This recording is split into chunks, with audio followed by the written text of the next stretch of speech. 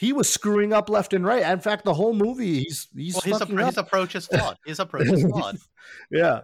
It's even, and again, that's also visually represented. One in the suit, at how dinged up it gets, at how at the wing, the squirrel suit when he's flying, how like he deploys the parachute and then falls and almost dies. Like he's not the Batman that we're used to, who just jumps off a roof and is like, all right, that's totally chill.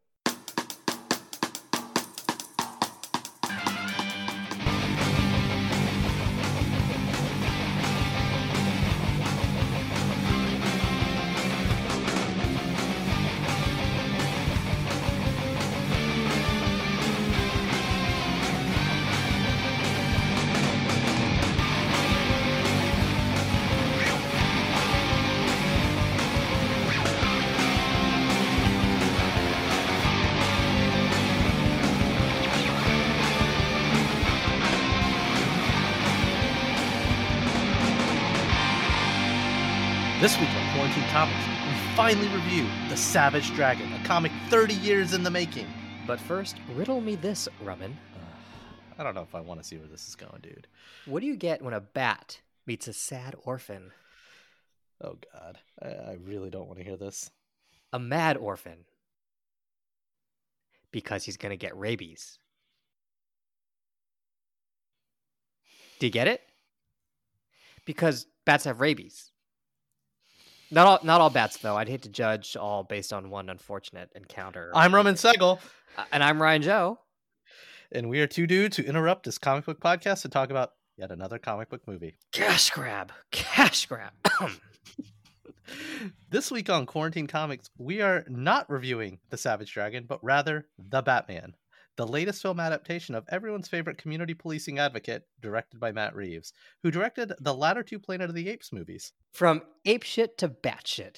Batman, pretty much created by Bill Finger in 1939, and some other hack who might have done good work, but is kind of a douche for taking all the credit all these years.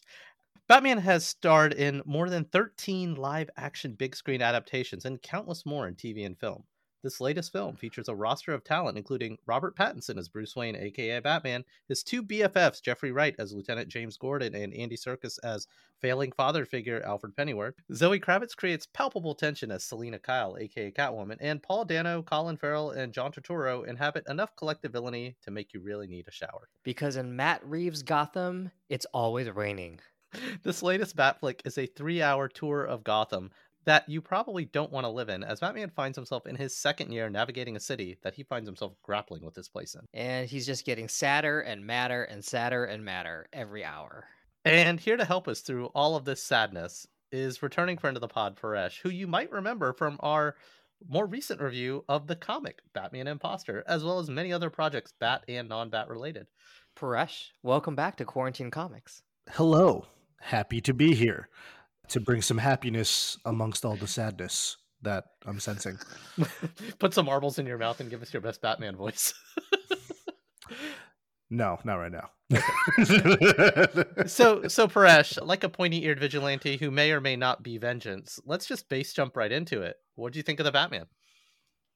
Well, I saw it twice in one weekend, so you can imagine what I think of it. I very much enjoyed this. As you mentioned, there were 13 live action Batmans, not all of them purely just Batman films, but this is the first one, in my opinion, that truly focuses on who Batman is instead of the villains, even more so than Batman Begins, which came close, and non-live action films, Mask of the Phantasm, which, focuses on Batman and Bruce Wayne as well. So I really loved it. Visually stunning, great acting, and I thought it was super tense. Yeah, it's 3 hours long, but I rolled with it. I honestly could have watched 2 more hours of it. That's me. So I'll leave it to the rest of you to. Ryan, tell me you love this, and we can end this podcast now, and I can go to sleep. I was amped to see this movie. Like a lot of critics liked it, a lot of my friends liked it, so I was really hyped to go in and see it. And it, there's a lot I loved about it. It's a really claustrophobic feeling Gotham. It's the first time a Batman movie has actually felt really, really scary as well. But I was actually really disappointed with it when it came out. It felt like a really long 3 hours, almost 4 hours to me. I think it felt like they were just heaping plot point after plot point after plot point on it. And I felt actually also a lot of the performances were one note. They made an interesting decision to make Batman, like Bruce Wayne, just completely damaged. Like he can't even fake it, being like a playboy, which I liked in theory, and I liked it in the small dose we got in Batman Imposter. But for 3 hours, it's sort of like this same. He's kind of hitting the same note over and over again.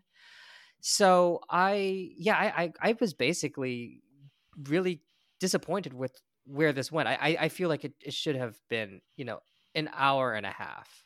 Honestly, what about you, Raman? I kind of threading the needle between you both. It took me about 24 hours to kind of figure out what I felt about it, because it was long, but I wanted to live in it. Really, to kind of Paresh's point, when I decided to kind of like going in, I knew how long it was, so I was like, okay, I'm in for the ride, and I just decided to live in Gotham City for 3 hours, and I do think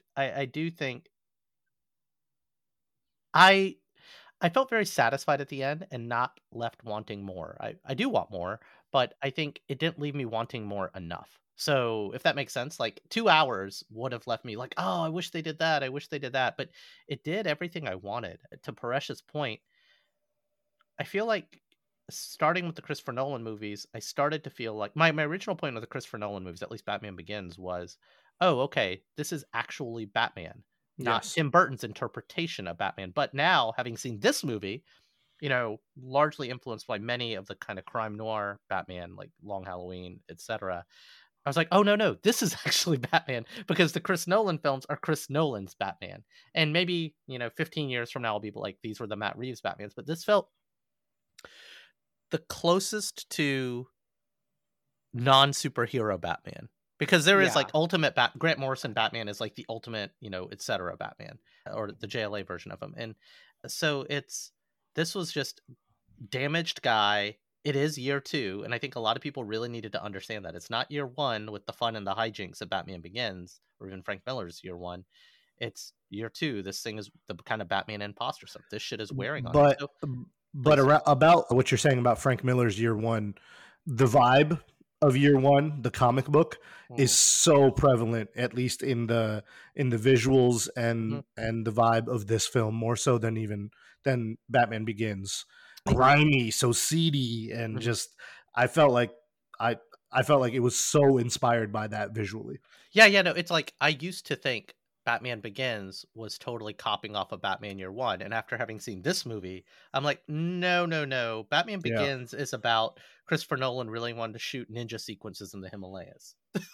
Like it felt like Chris. I mean, and I genuinely still enjoy the Nolan trilogy, but this, again, it was Nolan trying to do this kind of Nolan film, like Nolan epic, versus this was, no, let's just go to Gotham and hang out with a bunch of criminals. And I don't know. It's for me, I guess, to kind of shorten it up, it fired on all cylinders. I enjoyed the plot. I did enjoy the acting. I really enjoyed I think I enjoyed all of the supporting characters, even like the corrupt DA. Like I liked those portrayals, and they left me really upset about these people. So I don't know, man. So I love the Frank Miller Batman. I never thought I'd say this, but in a way, I kind of feel it's almost time, like the grim and gritty stuff.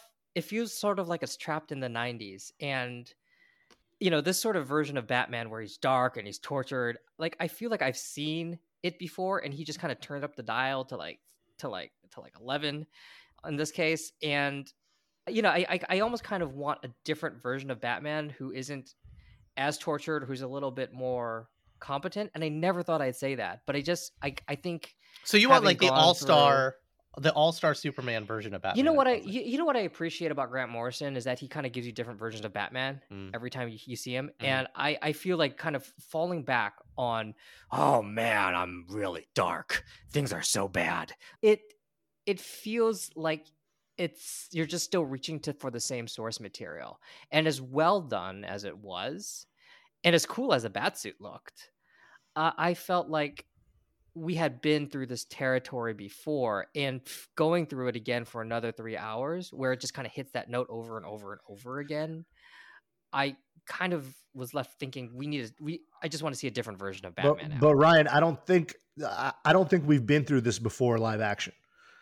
I get what you're saying in terms of, okay, there is something about the darkness that is almost parody at this point. I understand that. Yeah. Right? Like voiceovers, especially. It's been pushed by the Nolan movies were so successful because they were great. I mean, at least the first two were great.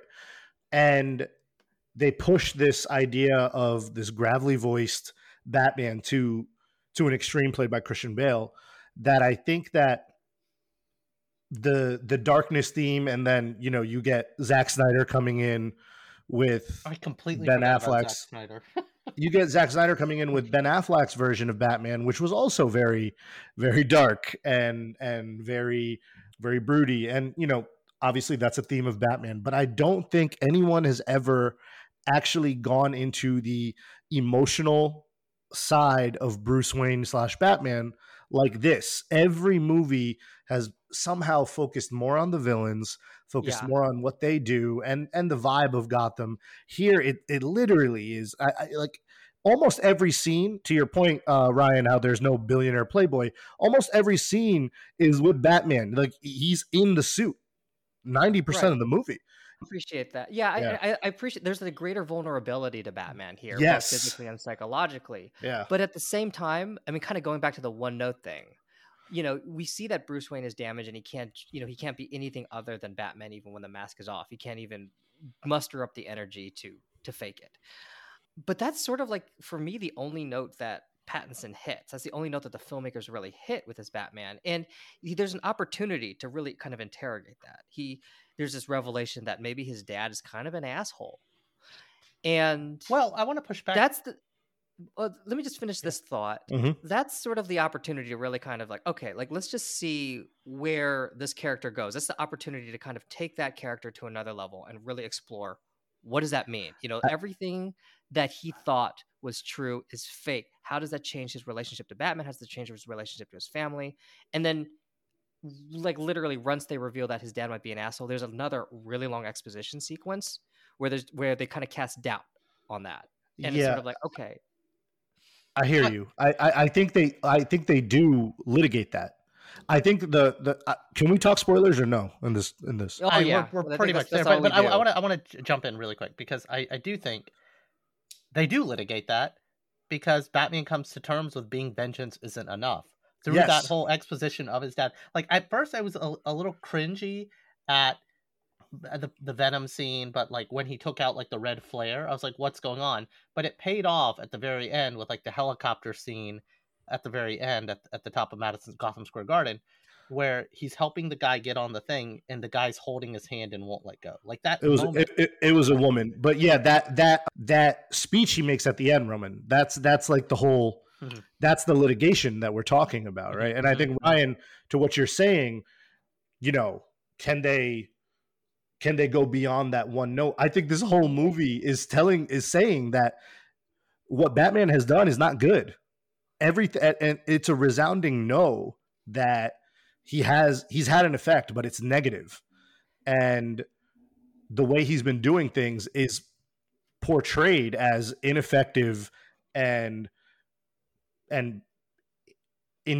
unintentionally creating terrible characters and villains and people in this place. And he has to now like change his approach. I think the whole movie is working through the mud for that. You know what I mean? I feel, well, yeah, but it's like 2 hours and 55 minutes in, we have this sort of like, vengeance is enough, I have to be hope.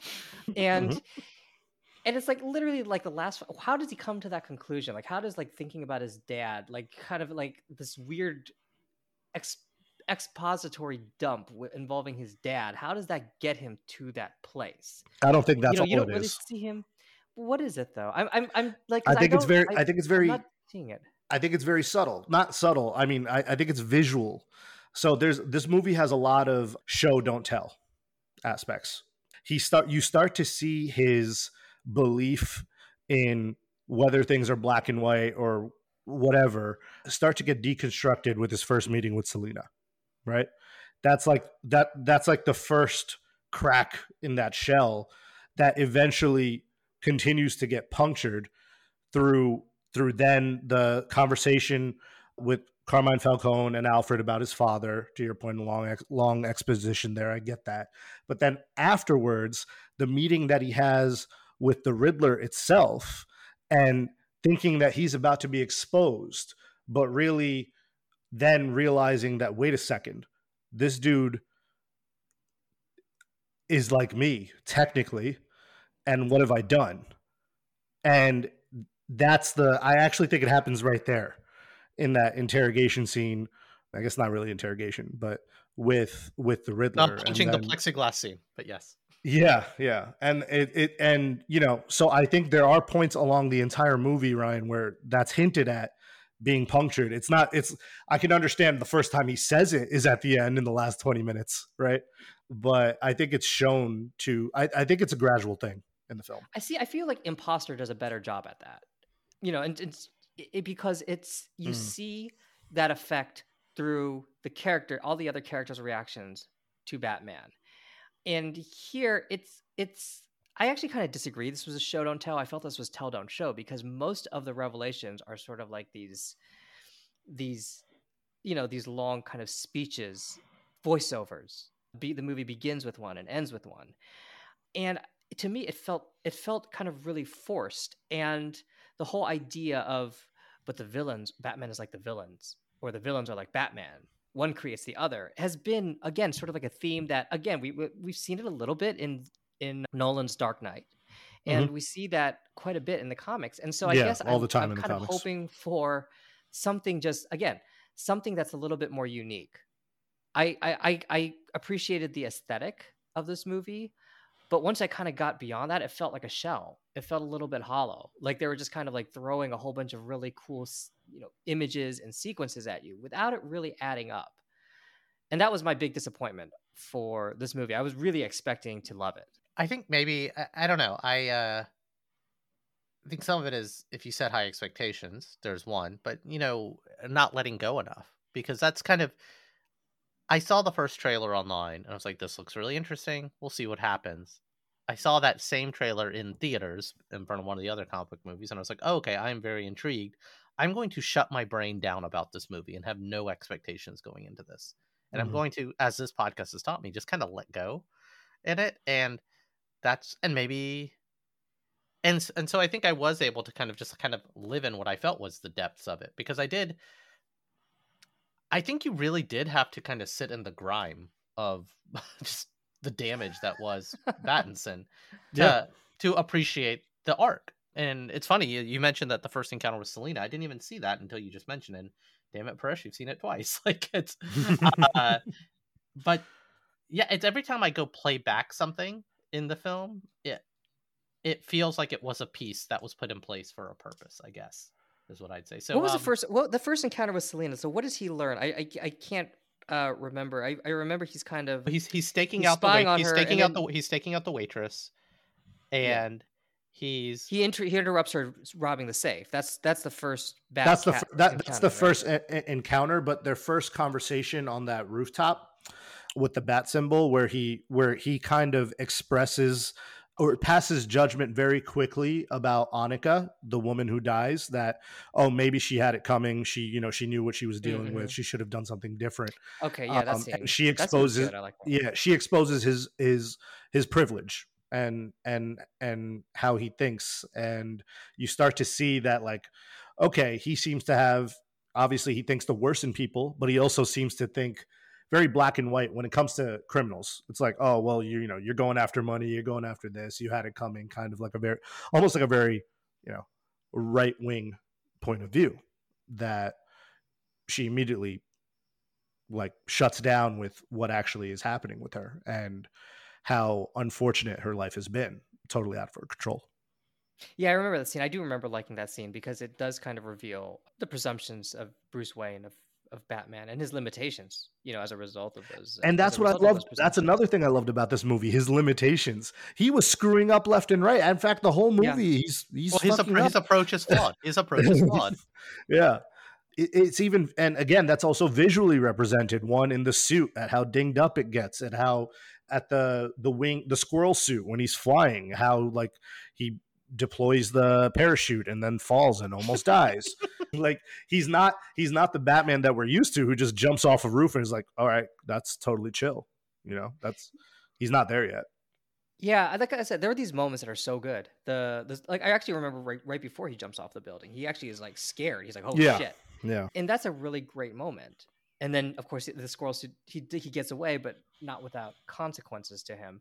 The scene that you mentioned where Selina Kyle interrogates him a little bit, and I guess I was always kind of like looking for more of that. I think one of the issues also is that it got so bogged down by the Riddler's plot, and then it would get on this detour about Carmine Falcone, and then you'd kind of really go into just like narrating the plot territory. There'd be like one. Initially, I was kind of like, okay, cool. He's working to solve the mystery, and you would think that as he starts to solve the mystery, maybe that's the opportunity for Batman to really interrogate his role in Gotham, and to an extent, it comes at the final 5 minutes. But most of it is just him kind of working through the mystery where you reveal the secrets of his dad. And it's not that interesting, especially because we're not sure if his dad is, we get kind of it's another fake. I mean, it's Joker. But say what you will about him. It's another fake out. They keep doing that. That worked. This didn't, because when Joker is literally subverting your expectations by saying, here's my origin, and then he'll say it again, here's my origin. He's doing it to kind of illuminate who he is as a character. And here it's sort of like you're not really illuminating anyone's character, you're just kind of filling in the Wikipedia entry. Well, I know what I'm saying is kind of the constant, the thing that probably did drag this movie out is there were 4 or 5 different things going on, and they tried to kind of Seinfeldian put them all together, like they all fit together. The Falcone Selina thing, the Wayne Estate thing, the revival project thing, the serial killer thing, and they were all linked, but it was kind of stretching to link. It was almost like too many pieces that you needed to link together. Probably, I think there are probably 5 to 6 linkages. And again, it is kind of a web of conspiracy of the mob in the city and the corruption of the city. I don't know. And I think that kind of is what dragged it for a lot of audiences. But I didn't mind it. And I part of it is because I was treating it like a Batman comic, or like a really interesting prestige television series. I kind of think of like other really, strong, where it's just like plot over again, plot that's heaped up, and movies where it works. I'm thinking like LA Confidential. Heat is another movie where it's just like, Heat's my favorite movie of all time. I love Heat. Right. And those movies are great. And I think but the movie is not really kind of dominated by the plot. It's almost sort of like you kind of get a sense of who these people are and their odd codes of ethics, and how the plot actually creates these complicated situations where those ethics and those codes are really kind of put to the test. I think Heat especially. And so you kind of see like the plot and the revelation of who these people are as characters really working hand in hand in a way that just feels so seamless. And I actually think, I know like Dark Knight was owed a lot to Heat. And you kind of see that working as well. It's a very complicated plot, but at the same time, each step kind of challenges the characters in new ways. And I didn't get that in the Batman. It's like each step kind of, it's Batman gets his ass kicked a little bit, or he kicks somebody's ass. And there are these moments, to Paresh's point, like of when you mentioned that Selina Kyle encounter, where it seems like he's gonna crack through and he's gonna really start interrogating things, or when his dad is revealed to be maybe a killer. But aren't those the cracks forming? Aren't those the cracks forming? Yeah, that's what that's my argument. I feel like it's like they're teasing you, and then they don't really do much more with it. It's not something that really kind of builds. You don't see Batman ever kind of put in a situation where his code is tested the way you do Christian Bale's Batman, the way you do with the characters in Heat. And the consequences of following that code is, can be devastating either, personally, emotionally, or physically. And well, I guess physically, obviously, because he's Batman, he's always, getting in the line of fire.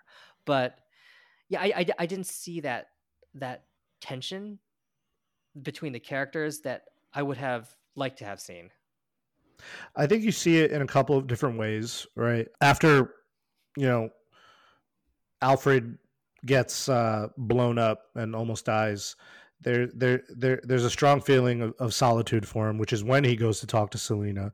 There is the interrogation, not the interrogation, but the investigation at the orphanage, where he's literally presented with a broken down old Wayne Manor that is now basically a slum with drop heads or drug addicts, like a vestige of his family's former glory, just completely brought down to ruins.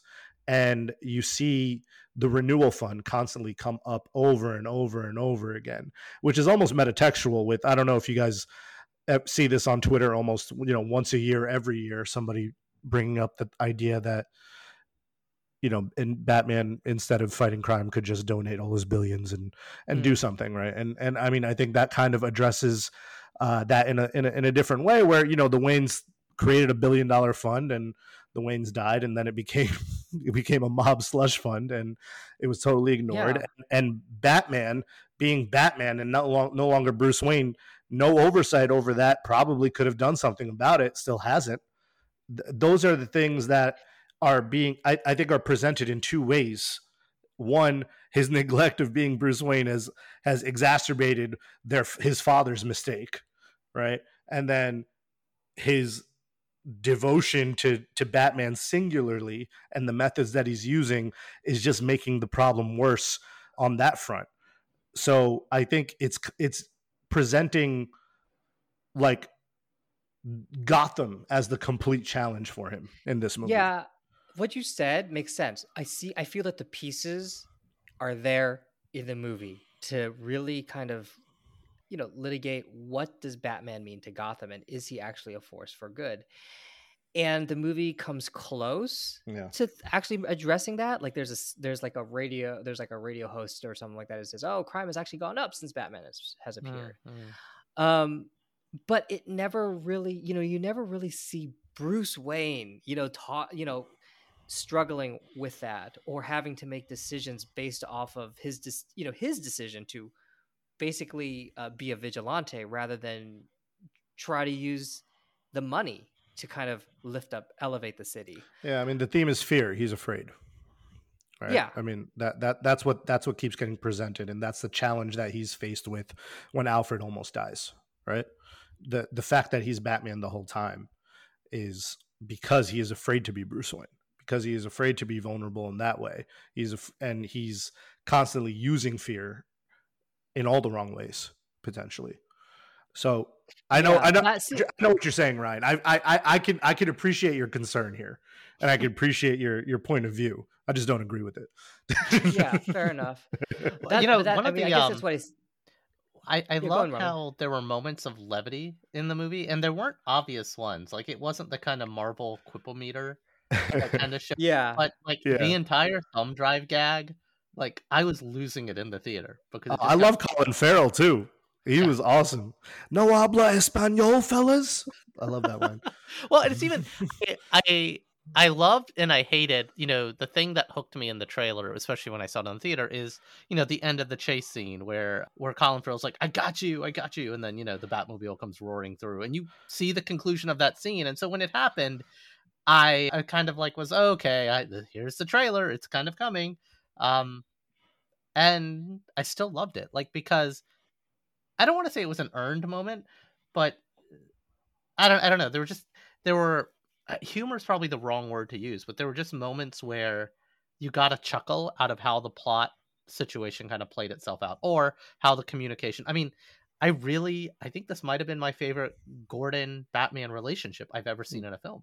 Yeah, that was good. Jeffrey Wright's there was an interesting conflict Yeah, between the two, where it's a very strained relationship, and even though Gordon believes in him, he has to defend him Everyone's against against the police Gordon who for don't. believing in this guy. Yeah, which is actually a cool element. Had Again, to it's get like it's punched in one the of the face. things. It's one of the things about this movie that I did end up really liking. I'm gonna actually the penguin sequence with the. I was kind of thinking about that, with the Joker sequence when he flips the truck in The Dark Knight, because it almost kind of felt like a parallel where he's this high speed chase and he finally captures the villain at the end. And I don't know, when it happened with a penguin, felt sort of okay. I guess he got the penguin, and when it happened with the Joker, it felt monumental. Yeah, well, And I those was stakes, wondering why that stakes was. were Oh, what was the different. Joker? That was like a I think- massive heist. That was like a Right. No, with Joker, so he'd been spending the whole movie trying to actually capture the Joker, and he Yeah. finally gets him. And of course, it doesn't go so well. But And there's with an Penguin, he's just trying to- iconography.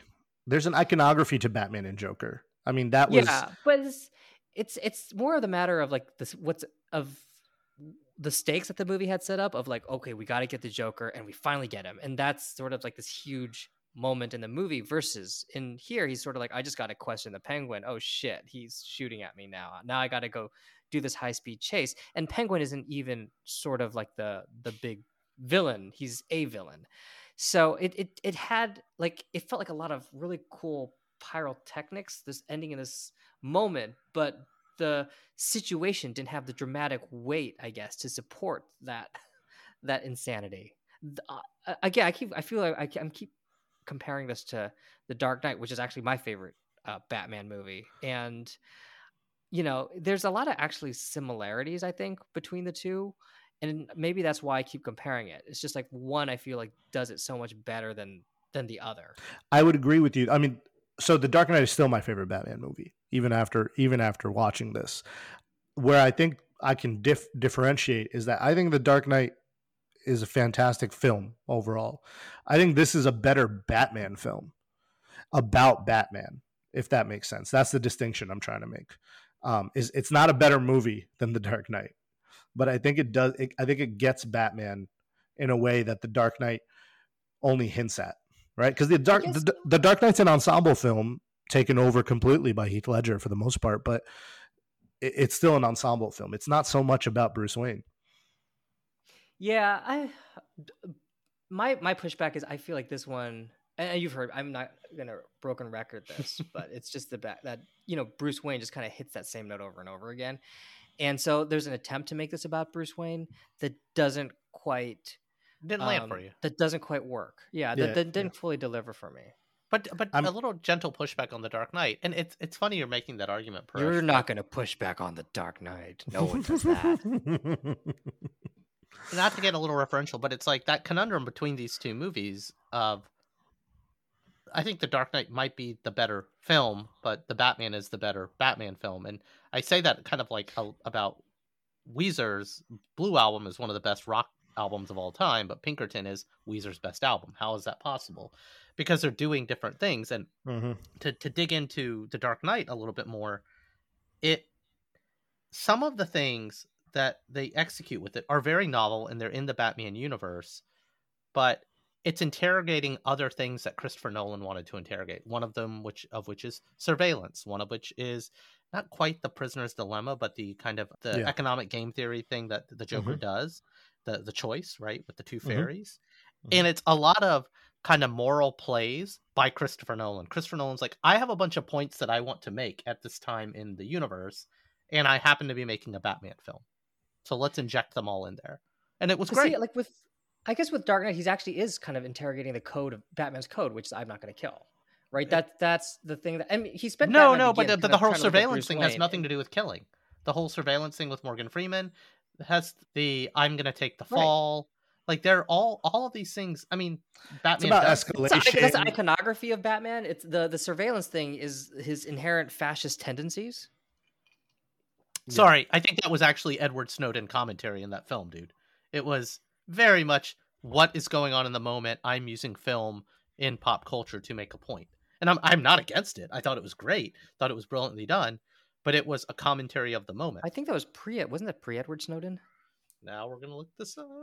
Where is it? Well, I mean, Edward Snowden. to be fair, I think there's commentary in this film too that's very metatextual about mass shooting and the far right and 4chan. I don't think that's a problem. Like with the Batman, these movies are going to be products of their time. I mean, we saw, we see the Marvel movies sort of are very kind of referential to what happens in what's happening currently in pop culture and in politics.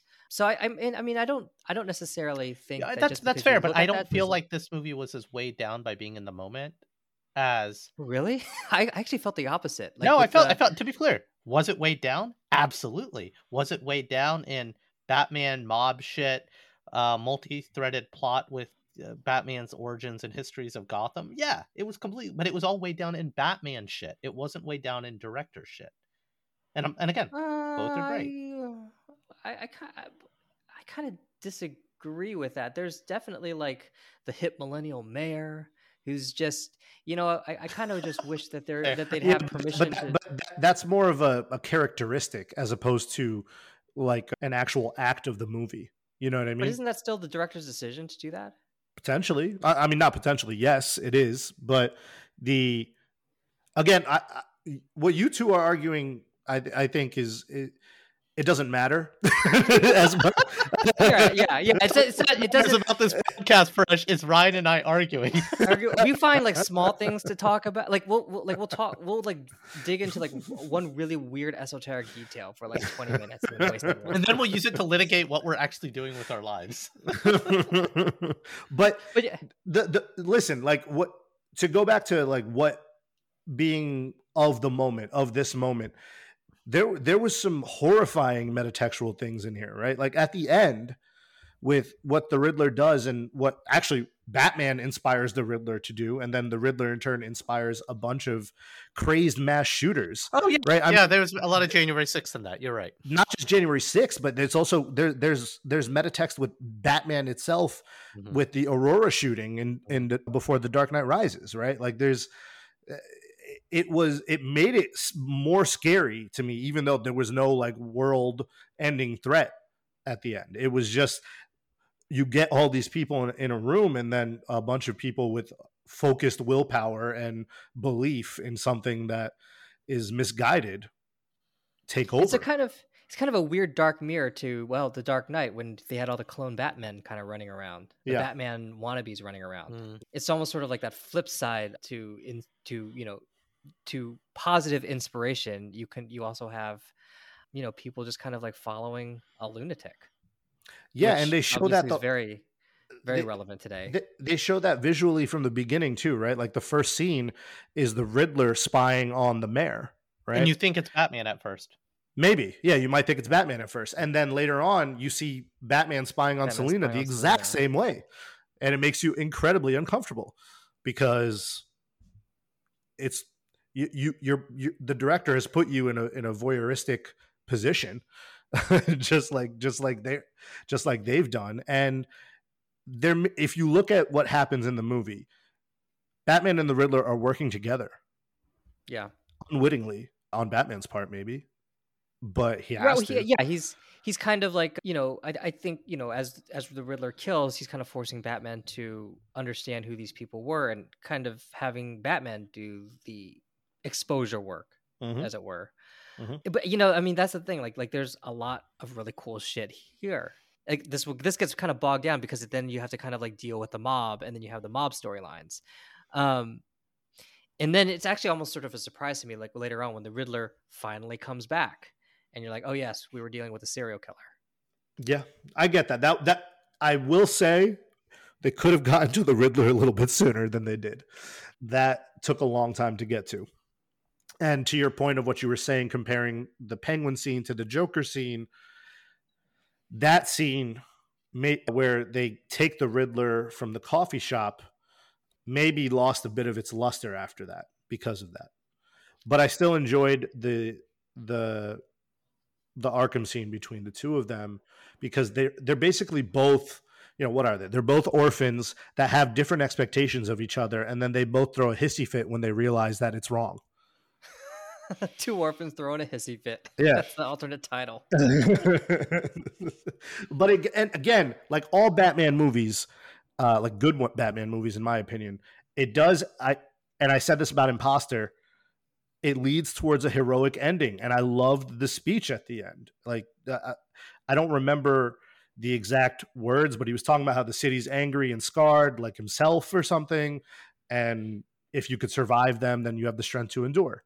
And that encapsulates who he is, and that encapsulates what he's trying to do. Yeah, he screwed up the entire project so far, but it doesn't mean he won't keep trying to do better.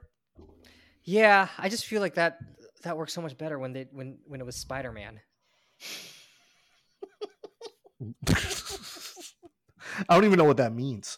That was essentially Spider-Man Homecoming. Like, he keeps screwing up, he tries to do the right thing, and he's going to keep trying.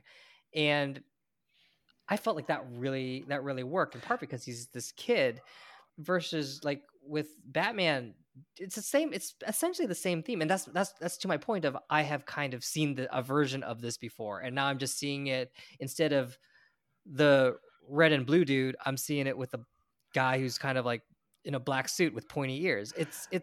That's my issue. It's sort of like, there are times when I'm like, I have seen this shit before, done better and in more interesting ways, and now I'm seeing it recombined here in this Batman movie, and I just wish I'd see something that's a little bit more unique to this particular character. Did you want Alfred's head in a box like in Seven?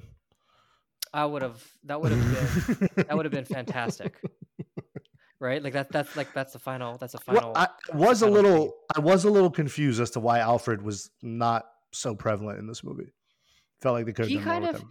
Yeah, once he's like, you're like a dad, you're like, oh, you're the only person I care about. It's like, okay, and then he's kind of like, he exits stage left. Yeah. Oh. Yeah. Well, I mean, he is in the hospital. But yeah, I guess so. I guess that's a good way. That's a good life lesson. That's how you can kind of like conveniently disappear someone, just kind of put him in the hospital. What I would say about Alfred, though, it's, of all of the Batman movies, even where Michael Caine plays Alfred mostly takes a back seat. But that's a good point. As a result, so I would actually argue the opposite. I think first, Alfred did have to take a back seat in this movie because there was so much shit to do. There was mob bosses and Catwoman and blah blah blah blah blah. But this movie gave Alfred significantly more agency and significantly more interest. And maybe I was tinged because we read Batman Imposter the week before. No, that Alfred just disappeared. Well, but the absence of him made us understand the impact of Alfred. So maybe I was looking a little too much into it in this film. Yeah, true. But the fundamental argument that when Alfred's in this film, the fundamental arguments he has with Bruce are, I mean, he kind of wins them. At least from not with Bruce, but he wins them with the audience. Did you guys notice when he walked into the manor at one point, it was daylight. Bruce Wayne was not in his suit. He was just in civilian clothing inside the house. It was so bright, he had to put on sunglasses. Did you notice that? Yeah. I started cracking up. So anyway, I thought this was probably not necessarily the most honest portrayal of Alfred, but Alfred had more to do in this film. And not just because he was helping solve the case and do the ciphers, but because he actually was poking at this flawed year two Bruce. And I think we all kind of already know the shtick of Alfred the butler. Like, Alfred actually didn't even drive the car to take him to the funeral, right? So, well, I think they insinuated here that he wasn't necessarily the butler, maybe the bodyguard, like Batman Earth 1 or whatever, that by Jeff Johns, because he did mention, like, I was supposed to be protecting your parents. I could teach you how to fight, but that kind of stuff. So it was a fresh take. I love Andy Serkis. I'll take Andy Serkis in anything. Oh, and Andy Serkis did say he had his days in the circus, and that made me get excited about a potential Dick Grayson Easter egg. I didn't realize that was the only Easter egg. I mean, the Bloodhaven thing at the end. So yeah, that was. I figured you guys would freak out about that one. Yeah.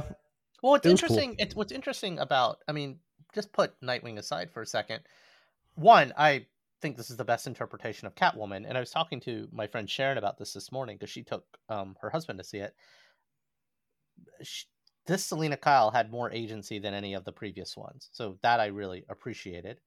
But more importantly, like, and I'm a big fan of the Ed Brubaker Catwoman run, which Ryan, I think at some point, I think all three of us should read it, frankly. It's because she can exist.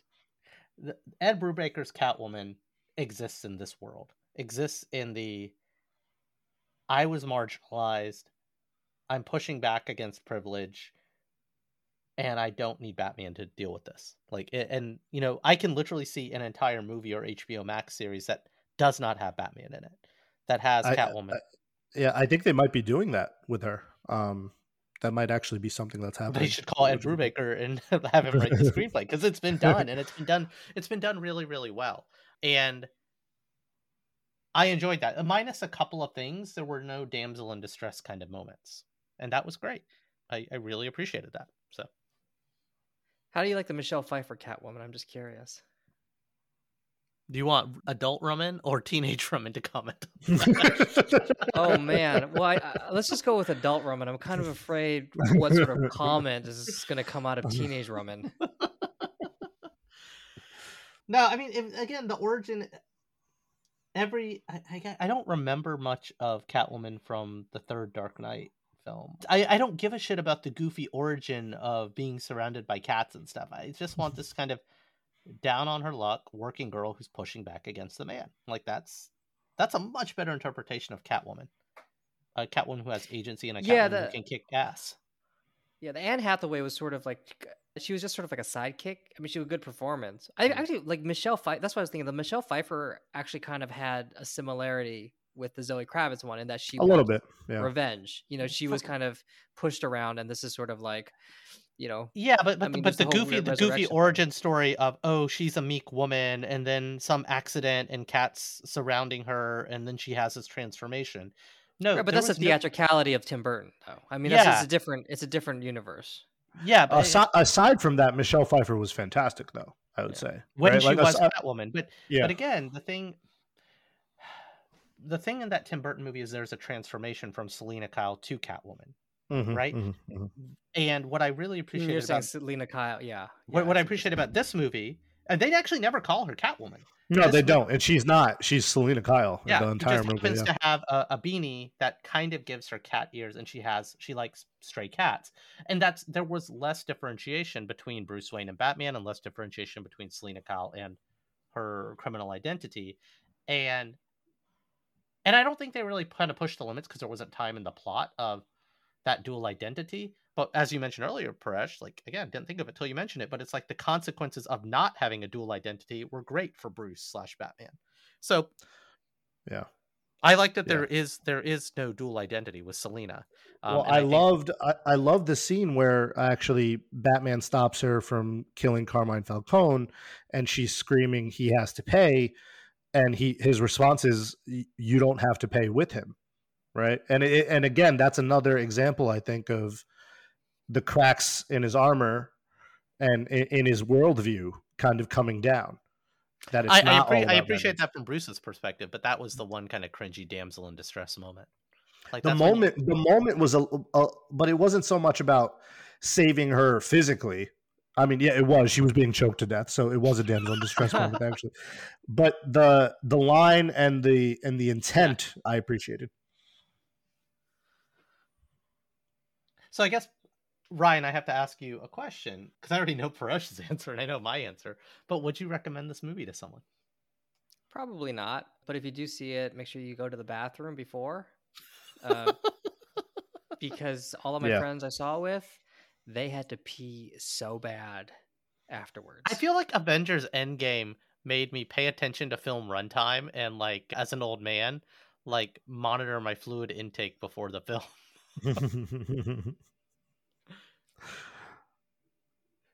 So Ryan, that's smart as we get older. Also, there's an app for that, I think, where it's like, when should I pee? The best time to take a break. Yeah. I actually remember looking that up for Endgame, so I would know. So Ryan, before I ask you the last question, I want to set it up to be Savage Dragon, even though I know we're not actually going to read Savage Dragon next. So, do you want to ask me, or should I ask you? All right, yeah, I'll do it. So Roman, what are we going to read next week? Oh, no. Actually, you just say, so next week, Ryan, we're going to read Savage Dragon, and then I'll just interrupt with Ninja Turtles. But no, we're reading the Ukraine book. Oh, shit, we are. Or Drifting Classroom. No, we're going to release Ukraine this week. No, we're going to do the Ukraine. Yeah, we're doing Yeah. So just ask me what I'm going to read, and then I'll set up Savage Dragon and how I'm so excited. The only reason we would not read Savage Dragon is because of the Batman. And then, next week it'll be fun. Yes. So, Roman, what are we going to read next week? Okay, Ryan. I was okay for us to not read the Savage Dragon this time because we all had to see the Batman. And it's, this 3-hour movie that really kind of pulled us apart at our points of view about the world and even this movie and what we wanted from a Batman movie. So I think it was a really important conversation that we had to have. But next week, Ryan, we are going to read The Savage Dragon. 30 years of amazing superhero comics by Erik Larson. It's going to be so much fun. Yeah, I'm sure we're going to have a great time next week. It's going to be really breezy and lighthearted.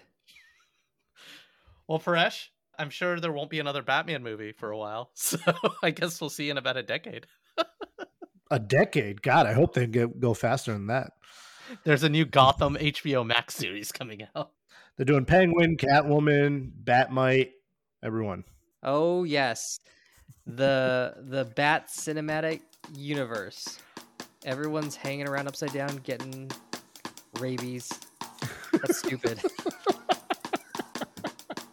And that's our show. Like what you heard? Be sure to share with a friend, subscribe, and leave us a review wherever you get your favorite podcasts. See lots of pretty pictures of the books we read at qtdcomics.com. And since we're sure no one's listening, prove us otherwise. Shoot an email over to say what I got right and what Ryan got wrong. qtdcomics@gmail.com. Give you a social media handle, but we're old, and that feels like too much work. I'm Roman Segel. And I am and have always been Ryan Joe.